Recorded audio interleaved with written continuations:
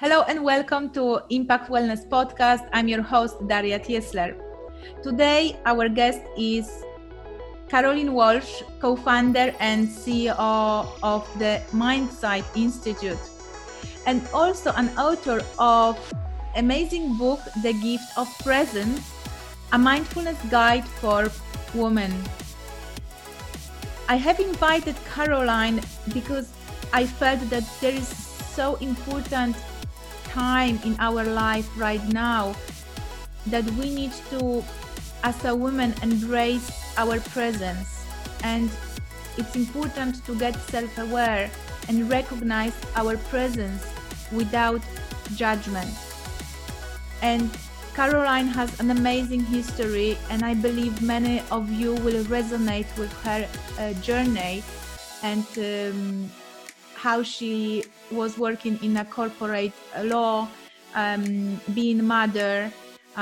She was living in Japan, learning from monks, and what she did discover for herself about mindfulness and how mindfulness can help every single woman, but as well men, to live a better and more fulfilling life. Hello, Caroline, and thank you so much for joining Impact Wellness podcast. I'm so thrilled to have you, and let's dive into our beautiful 60-minute journey with mindfulness. And as I told on my introduction, I really would love to take us into practical understanding and practical insights of what is mindfulness, but how to be with mindfulness and how really practice mindfulness for our benefits, and especially benefits of women, because you've got amazing book that just came out, right? It's The Gift of Presence, right? And I already tell about this book to all my female clients and customers. So yes, let's dive in. And my start and asking of you was to start this mindfulness class with some meditation, so we kind of centered ourselves. That's great. Well, thank you for that kind introduction. It's really an honor to be here today, and I look forward to connecting with you and your audience.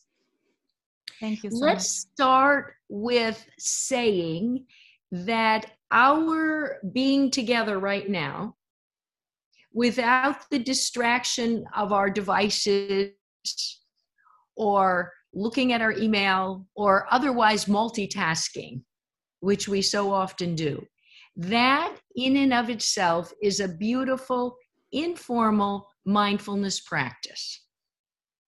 So I always like to remind my students and anyone interested in mindfulness that it's important to keep in mind we have, of course, formal practices and breath practices and many others, from Tai Chi to yoga. But we also have in our ordinary lives, in our 1,440 minutes in a day, opportunities to be present and to practice mindfulness. Yes. So let's begin today with a breath meditation. And if there's anyone listening who doesn't like to focus on his or her breath, then perhaps you could decide to pay attention, to focus your attention on sounds that are around you. And maybe also you usually like to do a breath mindfulness meditation, but today you want to try sounds. Please, I invite you to do that. Every day, with as with our lives, it is with our practices, it's different. And what brought you clarity or calm yesterday or an hour ago may not necessarily work, if you will, as well as you had hoped. But this is all part of our path and part of our practice. So assuming you're doing a breath practice, but again, if you are listening for sounds, just listen, see what comes without judging. If an unexpectedly loud sound comes, just invite it, welcome it. It's part of what belongs in this moment. And if you are choosing to focus on your breath, take a deep breath in and a deep breath out. The idea is to fully arrive in this moment. Let go of everything that you had to postpone, stop, or otherwise set aside to be here now for this 60 minutes. We all have hectic, busy lives, and one of the greatest gifts we can give ourselves is our own presence. There is nothing harming us right now, nothing pressuring us. We can just make the focus of our attention, whether it's our breath or sounds, support us in fully arriving in this space, united together with this group. And as part of this meditation, I would like to also read for you a poem. And this was inspired by a question that I received from Daria before our interview. And I believe the question was something like whether or not we can ever get rid of all of our wanderings and our thoughts. So let's listen to this poem, and then later we can have a bit more of a discussion about it. It's called The Guest House, and it's written by Rumi. This being human is a guest house. Every morning, a new arrival, a joy, a depression, a meanness. Some momentary awareness comes as an unexpected visitor. Welcome and entertain them all. Even if they're a crowd of sorrows who violently sweep your house empty of its furniture, still treat each guest honorably. She may be clearing you out for some new delight. The dark thought, the shame, the malice, meet them at the door laughing and invite them in. Be grateful for whoever comes, because each has been sent as a guide from beyond. And with that, I will encourage you to take another deep breath and a deep breath out, releasing all of that which has come before this moment, fully settling, fully feeling, if you're sitting, your feet on the floor. If you're standing, your feet also on the floor. If you're lying down, the contact that your body is making with whatever surface you're on. And if you're listening for sounds, welcome whatever sound has come. Maybe a siren went by. It hasn't ruined your practice. It has simply given you a challenge, and it belongs. It belongs in this moment. So with this, I welcome you and hope that as best you can, you will bring your attention back to this podcast every time your mind wanders. And it will, of course. That's part of being human. Thank you for your attention to this practice. That was so beautiful. I wanted to cry at some point, I guess, because you just letting go, you release, and you allowed in yourself, or maybe you allowed in, and you inviting those moments of sorrow, those moments of depression and being not perfect. That's right. I think is very beautiful and very, very much on the spot with what you've picked, Caroline. Because I guess, and I want to so much dedicate this conversation to women as your book, but also men, because we all struggle from mental issues and emotional issues. It's not just women thing. And there is one thing also that I appreciate that you shared this, because there is so much confusion about how to do mindfulness. What is the script, right? Like Right. you said, they are practices, they are theories, they are scripts for it. But as Jon Kabat-Zinn said, and you confirming that you're saying the same, it's about practicing and making this like this is part of your life. Is not something disconnected from your life, because I think this connection makes this very confusing and difficult to follow, right? Yes, and I think to that, when you were talking, what I was thinking is that the mindfulness can become ultimately a way of being, so very woven into the fabric of our days. And the way that works is that when we inhabit states such as paying attention, focusing, this state can become a trait, a lasting trait that in turn can transform our way of being. So more often we can live in that space. Yes. And as you and your listeners have probably noticed, we can't change world events, the news, the course of the pandemic, what your family will choose to do. What we can change is our relationship to all of those things and persons. And this is where the real power lies for us, and the real optimism and the real benefit in continuing to cultivate our mindfulness so that we can increase our capacity to deal with whatever comes our way. Yes, yes. Thank you so much for sharing this. And Caroline, I would like to go into the first question that I normally would ask. What brought you on the path of mindfulness? How did you start? Why mindfulness? Why book writing? Why women? Why mindfulness for women? That's a lot of questions in one. Yes, I know. I'm a lawyer by training, so we would call that a compound question.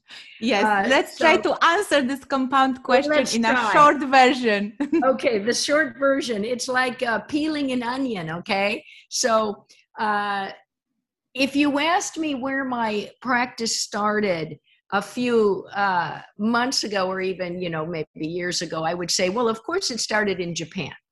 I was an English teacher in Japan. I had students who introduced me to meditation. And in fact, it was an unlikely group of students. I was teaching English to a group of Mazda engineers in Hiroshima, Japan, which was the home of Mazda. And they would go to the temple for retreats and for mindfulness, to practice mindfulness. And they introduced this to me, and I went, and I found it very beneficial. So I had for quite a while pinpointed my understanding of mindfulness to that experience in the temple. But as I wrote my book and thought about my book and what I would write about, I realized that my mindfulness practice probably started in my childhood, when I was growing up on a dairy farm in Wisconsin. I remember so clearly the smells in the air this time of year, the spring, the dirt when it's being plowed. My job on the farm was to collect the eggs every day from the hens. I still remember picking up the eggs and feeling that they were warm in many cases, coming out of the nest from under the chicken. All of this, as we started today, is to underline the fact that if mindfulness is a way of being, can become a part of our way of being, then all of these informal practices are highly beneficial for us. So I would say it started when I first could fully have the experience of being aware of what I was sensing and smelling and hearing and feeling. Mm-hmm. And to get to the book, we have to fast forward a few things. One of which is I had practiced corporate law for about 15 years. I have 2 children. I was a caregiver for my elderly parents until they passed away. And so these multiple roles that all of us play, this caused me to go back to what I learned in Japan and to keep this in my life so that I could experience on a daily basis the calmness and the clarity to the best that I could. And I thought there was a message. You talk about self-esteem of women and the many roles we play and the many responsibilities we have. And with the and I, by the way, I'm very happy that you pointed out that the book I wrote, while focusing on women, mindfulness is for everyone. We all are interconnected and we can all benefit from these practices. So when it comes to implicit biases and gendered assumptions, so many of us are very aware from firsthand experience how this has challenged us. So I thought there was a message to get out in the world, which is why I wrote the book, to make the practice as accessible as it could be for the often overwhelmed, busy woman. That in a nutshell, having experienced myself, I know you mentioned in one of your questions also about the story I have in the beginning of my book about forgetting balance. Yes, let's talk about this. Yes, that was so refreshing to see it turned out to be the Harvard Business Review journal as I was rushing through the airport with my coffee in my bag and catching a flight one day. I just had to stop and purchase this because of the headline, which was Forget Balance. That was just immediately freeing because I was always pursuing balance. I was trying to make as if I had only 2 things to balance. That makes no sense. None of us has only 2 things. So it was so freeing to think about not having to balance. So when I reframed things for my book to make presence more accessible, and I developed the 3 Ps of the purpose, which guides us, why do we get up in the morning? What's important to us? What matters? And the second P of pivoting. Our lives are changed, characterized by change and uncertainty.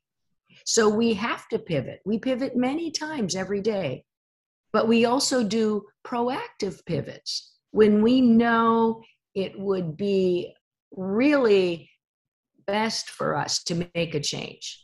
We humans don't like change. We like our habits. And we also know we have a phenomenon that's part of our being human called neural aversion. And we don't want to jump to something else unless we think it'll be twice as good as what we have. So you can imagine why we feel paralyzed so often when it comes to change. And the final P that really became clear to me, I interviewed over 100 women for my book, and it is pacing, which reminds us to take a longer view of our lives.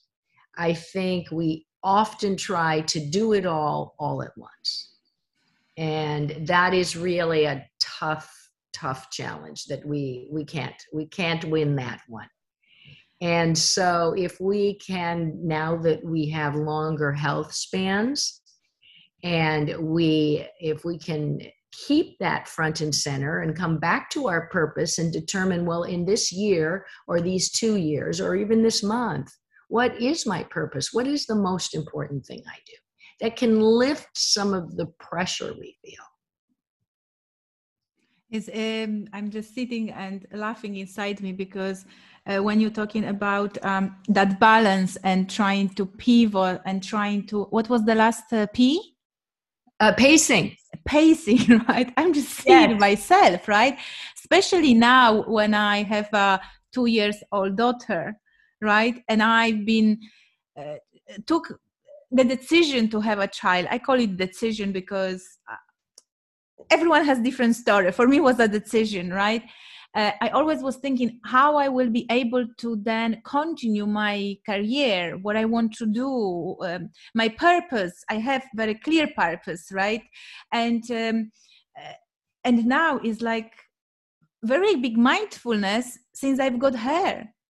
Starting from breastfeeding, I think breastfeeding was one of the biggest mindfulness moments because you cannot do anything. You're sitting with a child, and very often, actually, Chiara, my name of my daughter, she reminded me to be mindful.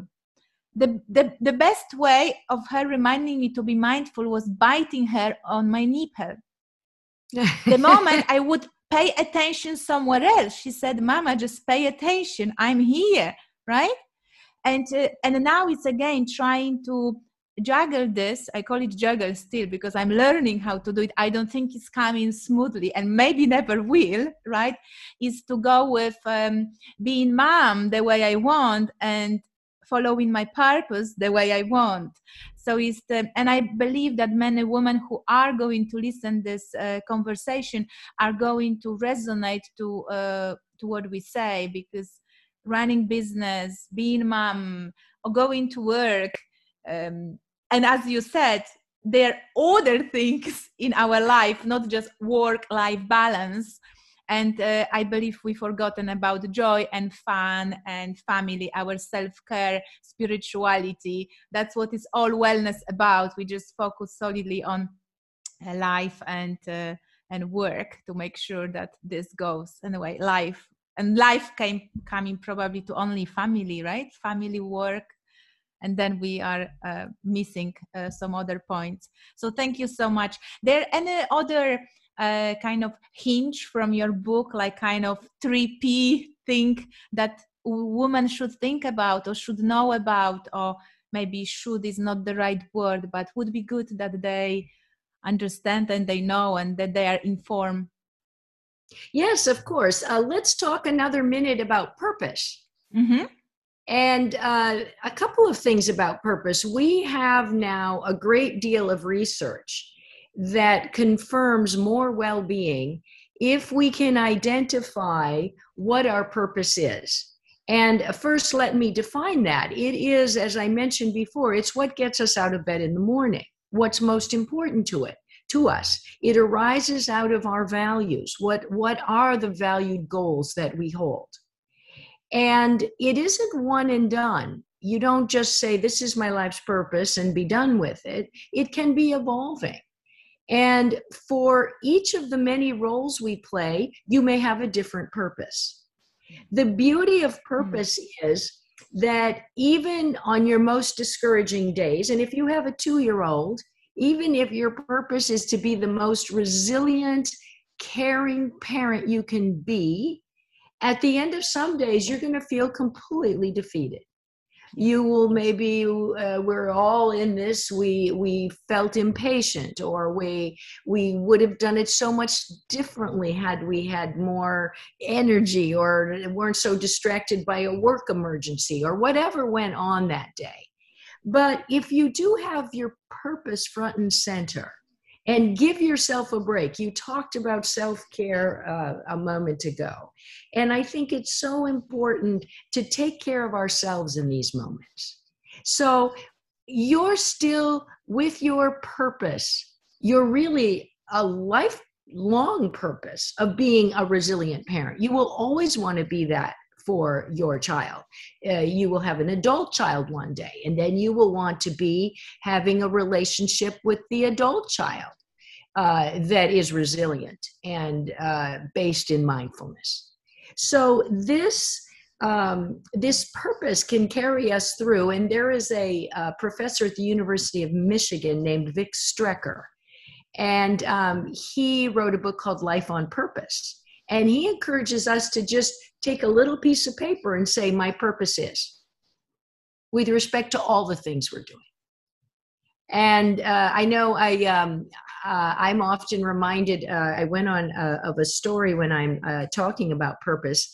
I also, when my kids were younger, I want to be there for them as much as I can, and engage in, activities where I'm fully present. So I had been away on a business trip, and then I came back, and I had in my mind that I was going to take our son, who was then about 4, to the park And I had this whole thing, it's going to be so good, and we're going to walk there, and we're going to smell the flowers, and it's going to be excellent.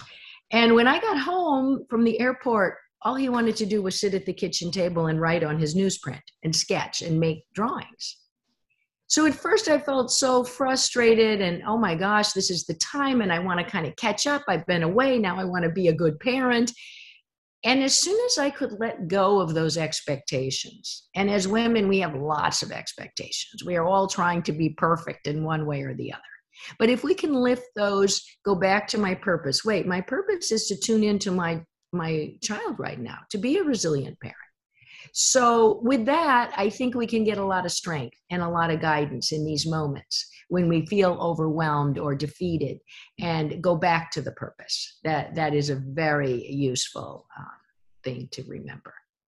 I think kind of, as you said, useful. It's also what you said, that there are many purposes. It's not just one.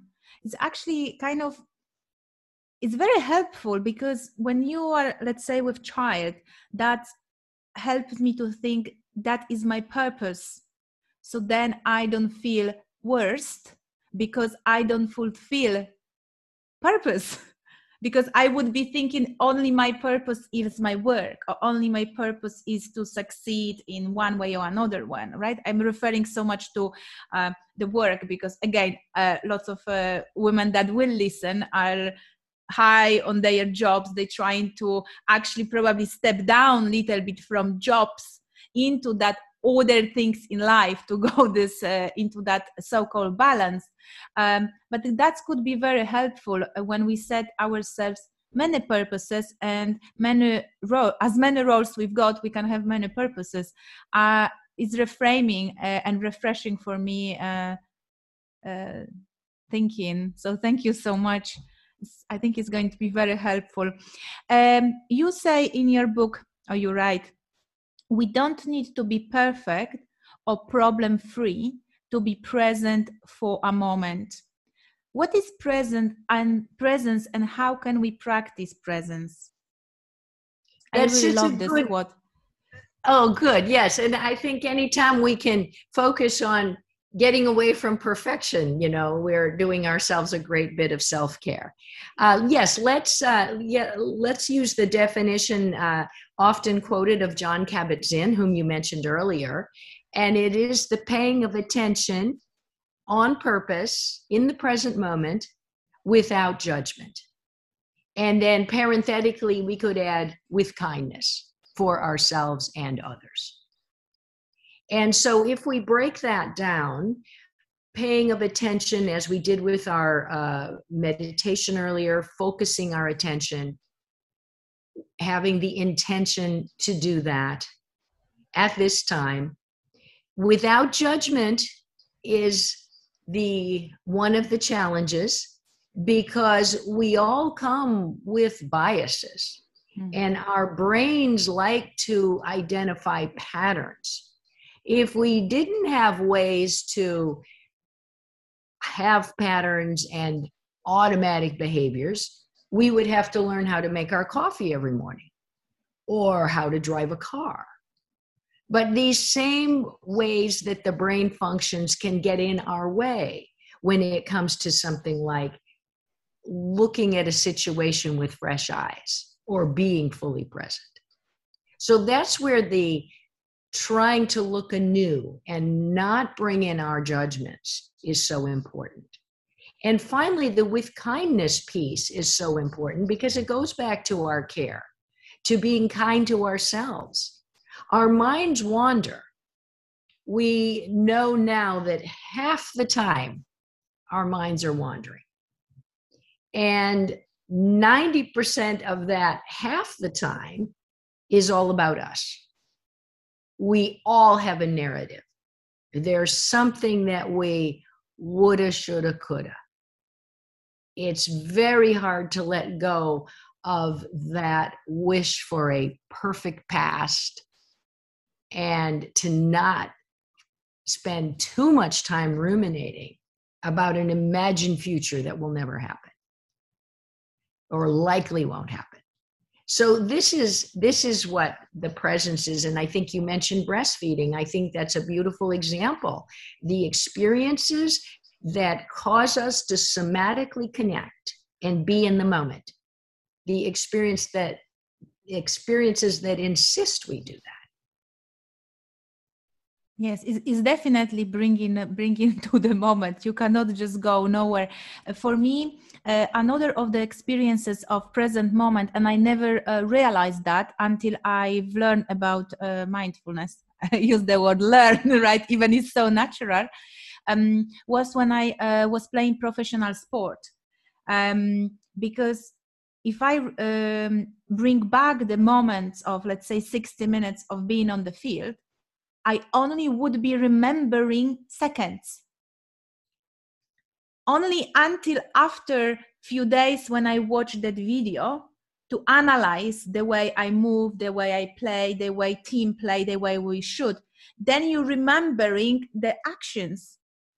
But in a sport, there is no moment for thinking, as you said, what was on the past and how perfect is going to be the future, because there is no time. You just have to be now and then. Otherwise, you could be missing an opportunity. And I do think that one thing that I so much miss from that time is being able to be present. Because focus on the future goal as an athlete, but that was like, did not cause the urgency, was just normal. But then the rest was focused so close on what is going to happen in that moment. Yeah, and I think that is playing a sport or painting. These are all consuming activities. And I want to make a distinction, not to get too specific or too detailed or to confuse anyone. But in my interviews, I would ask the interviewee if they have a mindfulness practice. And a couple of things I learned. One is that many of us are more mindful than we give ourselves credit for. Many busy moms had stories. For example, one woman, single mom, teenage daughter, and she told the story about how when she came home from work every day, she would just take 3 breaths before she went in her front door. And she would try to be very present for the breaths as well as for when she unlocks and opens the doorknob of her door.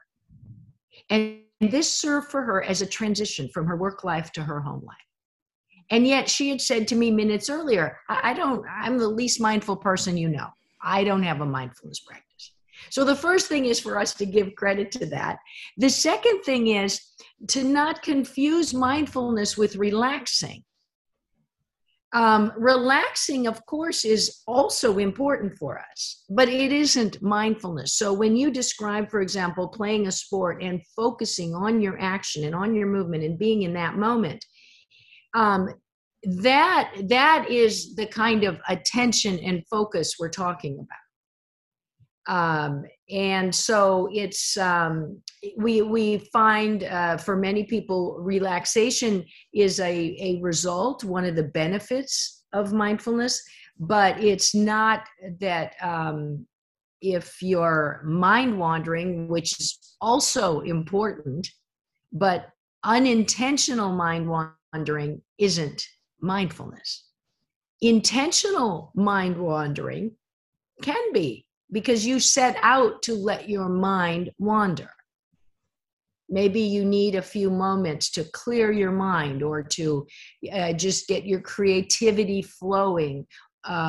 These moments when you intentionally want to let your mind wander is different than when we're really trying to do our work, but our mind is figuring out what we're going to have for dinner. That's unintentional mind wandering that happens to all of us all the time. That reminds me my husband father. When we eat breakfast and he thinks already about lunch. Yes, Right? there you go. Yes. He's in the future. He's in the future. Yes, fantastic. Yes. How can women achieve a state of presence? Are there any tips, tricks and tips, Caroline? Yes. Well, I think, first of all, it's like physical exercise. You know, when we go to, if you're, I don't know, in Spain, if you're back going to the gyms, and some of us are here, some of us are not, but it's like when you go to the gym and they offer different kinds of workouts, aerobic and things for your abs and things with balls and things with music and things with machines. And you have to figure out what's good for you and what do you feel like on a given day. And it's like that with mindfulness. I mean, I'd say the first tip is figure out what works for you. Is it focusing on your breath? Is it, as we said earlier today, sounds? Is it looking at a visual object? Is it walking and feeling your feet on the ground? What kinds of formal practices work for you? And then I would say start slow. If you aren't that familiar with mindfulness, or you don't have much time, a lot of people say, I'm too busy to meditate, or my mind is too busy. I can't. I have a monkey mind. I can't. Well, this is not unique. We all have a monkey mind, and we all have the 24 hours in a day.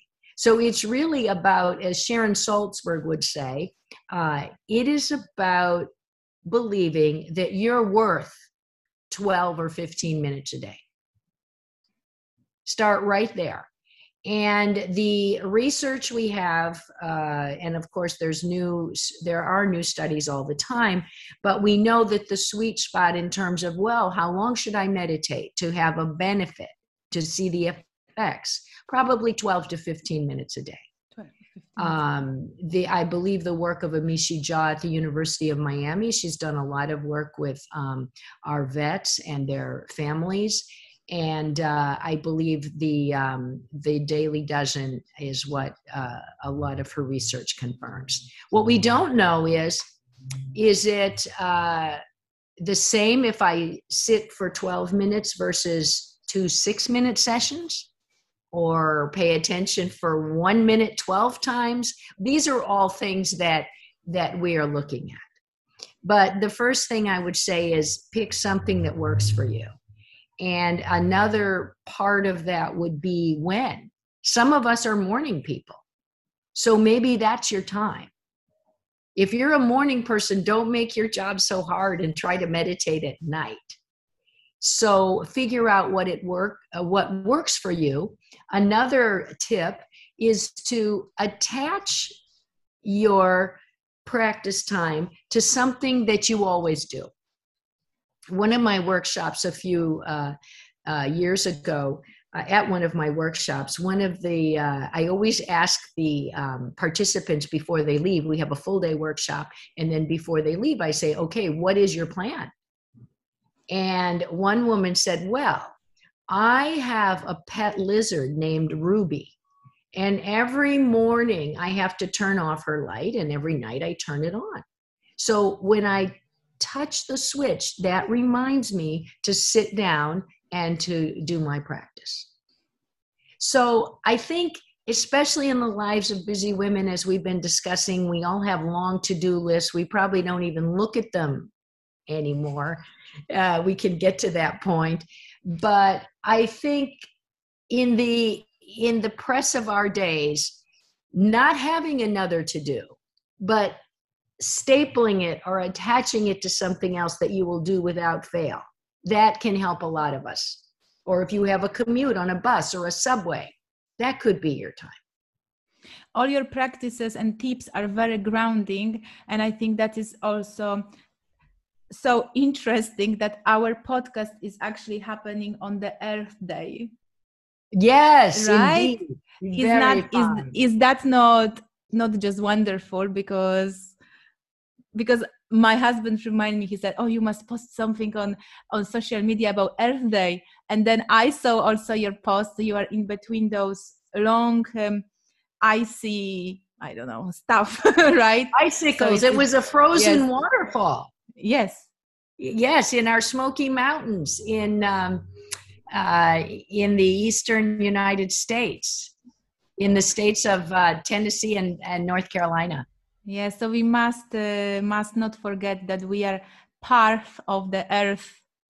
And I think if we remember that we connected to nature, is just going to help us practice the mindfulness, because the nature reminds us how to do it, because nature does not put effort into that. It's just flow and just being.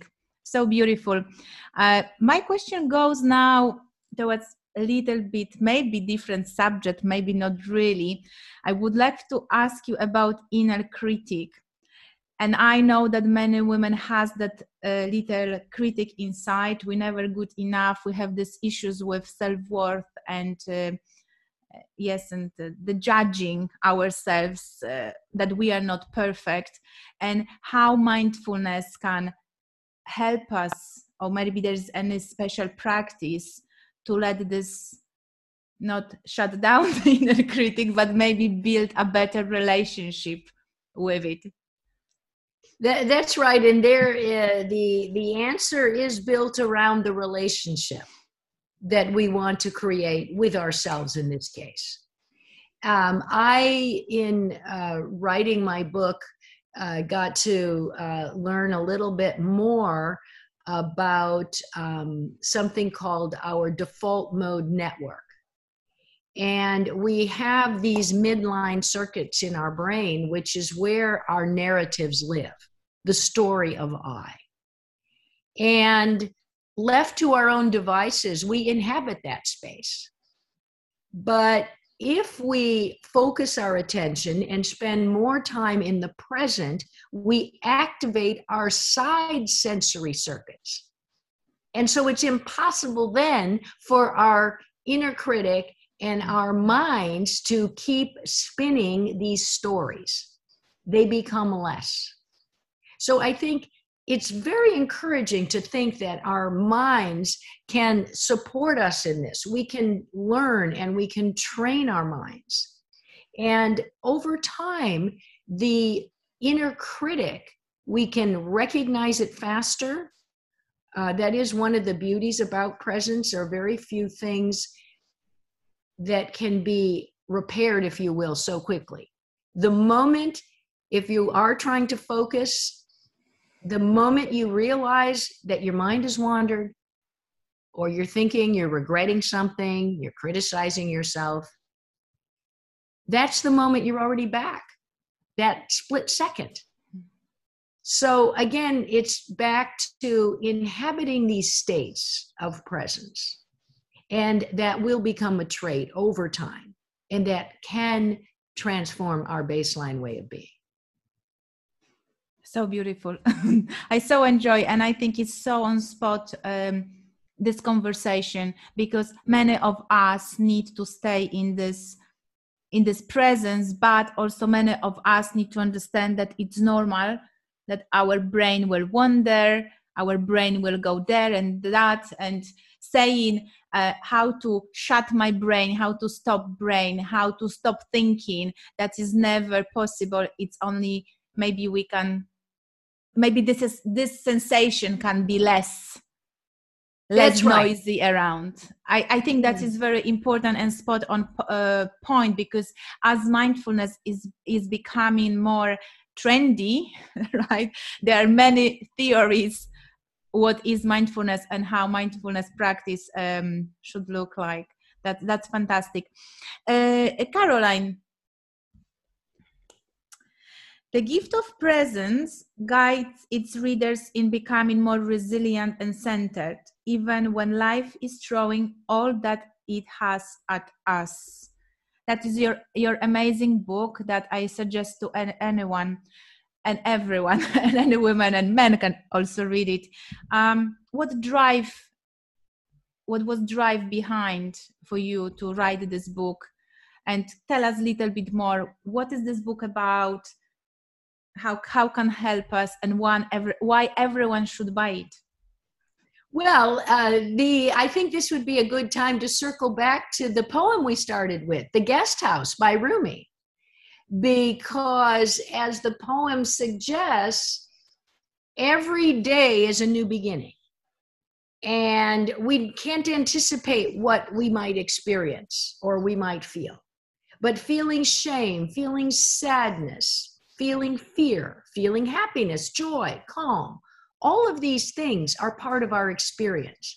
So if we can come to embrace them as if they belong, this is one of the main reasons I wanted to write this book and make it as accessible as I could, so that we could all come to embrace what Kristin Neff so beautifully describes in her work on self-compassion, our common humanity. No, of course, we all, to come to understand as humans, we all have our challenges. We all have our disappointments. It's so easy, especially with social media, to look at the shiny posts of someone and feel terrible. The meal you had last night was perfect until you read about what someone else had. So this staying the course, being present, and trying to manage our relationship with the inner critic, all the things we're talking about today are things that serve us well. And the other, you mentioned nature, and this is Earth Day. So I'm glad you mentioned that, because I think we spend less and less time outside or outdoors. And I'm very happy to see a revival in the United States now. For example, we are getting more connected to nature. We are valuing our national and state parks. We also have more and more persons interested in forest bathing, which I know originated in Japan, but there are many training programs now, including around Europe. And I think nature is another very good window for us, a wonderful practice. And for any of your viewers or your listeners who are interested, I am actually going to lead with Dr. Adriana Copeland a retreat on mindfulness and forest bathing in the forest in the south of France in a few months. So I will let you know about the details of that, but I just want to underscore the importance of our connecting with our nature. And I think, thankfully, now all of us realize that the time is limited in terms of appreciating our nature and making sure we make changes that can preserve our nature for future generations. Yes, and one thing when you said, Caroline, you were saying something, and I just quickly connected myself to, I think you were talking about meals. Yes, about meal. And one day you eat something, and then the next day you see the beautiful meal taken on Snapchat, on Instagram, and then you're referring back to yourself.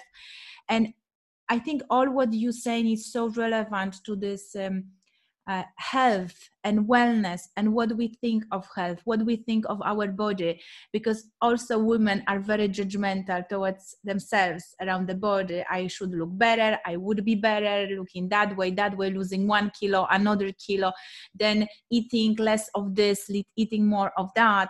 And that is what I also see in my practice. And despite doing some nutritional therapies and trying to help at the root cause of what's happened with the body, why they presenting those symptoms, I always refer back, just try to find that moment of being in a present with yourself, and your body, because your body will not want to change if you don't accept what you actually are in that moment. Exactly. Have you got any reflections and any kind of, as a last question, like a tip for anyone, any women who struggle with weight loss, with their body, with their judgment towards themselves, how they look? Have you got any kind of mindfulness suggestion for them? Yes, I think, and there is more and more research on perhaps a lot of promise with a mindfulness practice and becoming aware of the eating, and that has been over time, I think will be a very promising area. And I think the thing with as you're suggesting, the perfectionism that women often suffer from, or these social cues that we're surrounded by about an ideal body, I think a focus on a healthy body, grateful for the strength of my body. We all have different, hair, different body size, different bones. I mean, we've sort of lost track of an appreciation. You as an athlete know the strength of your body and what you can do. And we don't all look the same, and there is no one prototype, but somehow we have received so many messages in media about this, and they've been quite harmful, especially for young girls. So I think that the mindfulness practice, the awareness, the appreciation, being grateful, gratitude is such an amazing practice for us. And I think if we can appreciate what our bodies can do and what our minds can do, this will take us a long way in being more satisfied. And I also like to remind the persons in my workshop that comparison is the thief of all joy. So if you can think of the fact that it's really about what is it that is making me happy, and what is it that's carrying me through the days, and not be so consumed by what someone else may look like or have said or have done. This can bring to us a very centered calm and presence. Caroline, how can we find you? Where are you on this social media world and online world? Well, I am. First of all, I have a website, carolinewelch.com, my name. And then I'm on Facebook, I'm on Instagram. My handle on Insta is Caroline W. Author. And on Facebook, it's Caroline Welch Author. And on Twitter, actually, it's Caroline Welch Author on Insta. And on Twitter, it's Caroline W. Author. So those are the places. All of those are on the site. And I really, I hope we can continue the conversation. I am establishing presence groups around the world, and that is set up on my website. So if you're interested, just go there. You'll see the groups, and you hopefully will create or join one. Fantastic. For sure, I will check this up. Thank you so much for sharing. You must send me the informations about France. I understood France. Right? Europe. Yes, your neighbor. Good. Your neighbor. Good. That's why I must know about this. Thank you once again for coming, sharing, adding to our well-being, to well-being of our audience, to expansion of our body, mind, and our spirit, and our beautiful energy that we all have inside. And always my goal is to impact everyone who listens, so they transform themselves and they live in the way they want to live, and they spend the best time on the earth before they go wherever they go, whatever religion tells them to do. Thank you so much once again, Caroline. And I would like to invite you all to obviously listening this beautiful podcast. Also, next time I'm going to talk to Emily Unger, and we're actually going to discuss female body, female weight loss, and I think that is so much related to what you said, Caroline, as well. Thank you. It was a pleasure to be here today.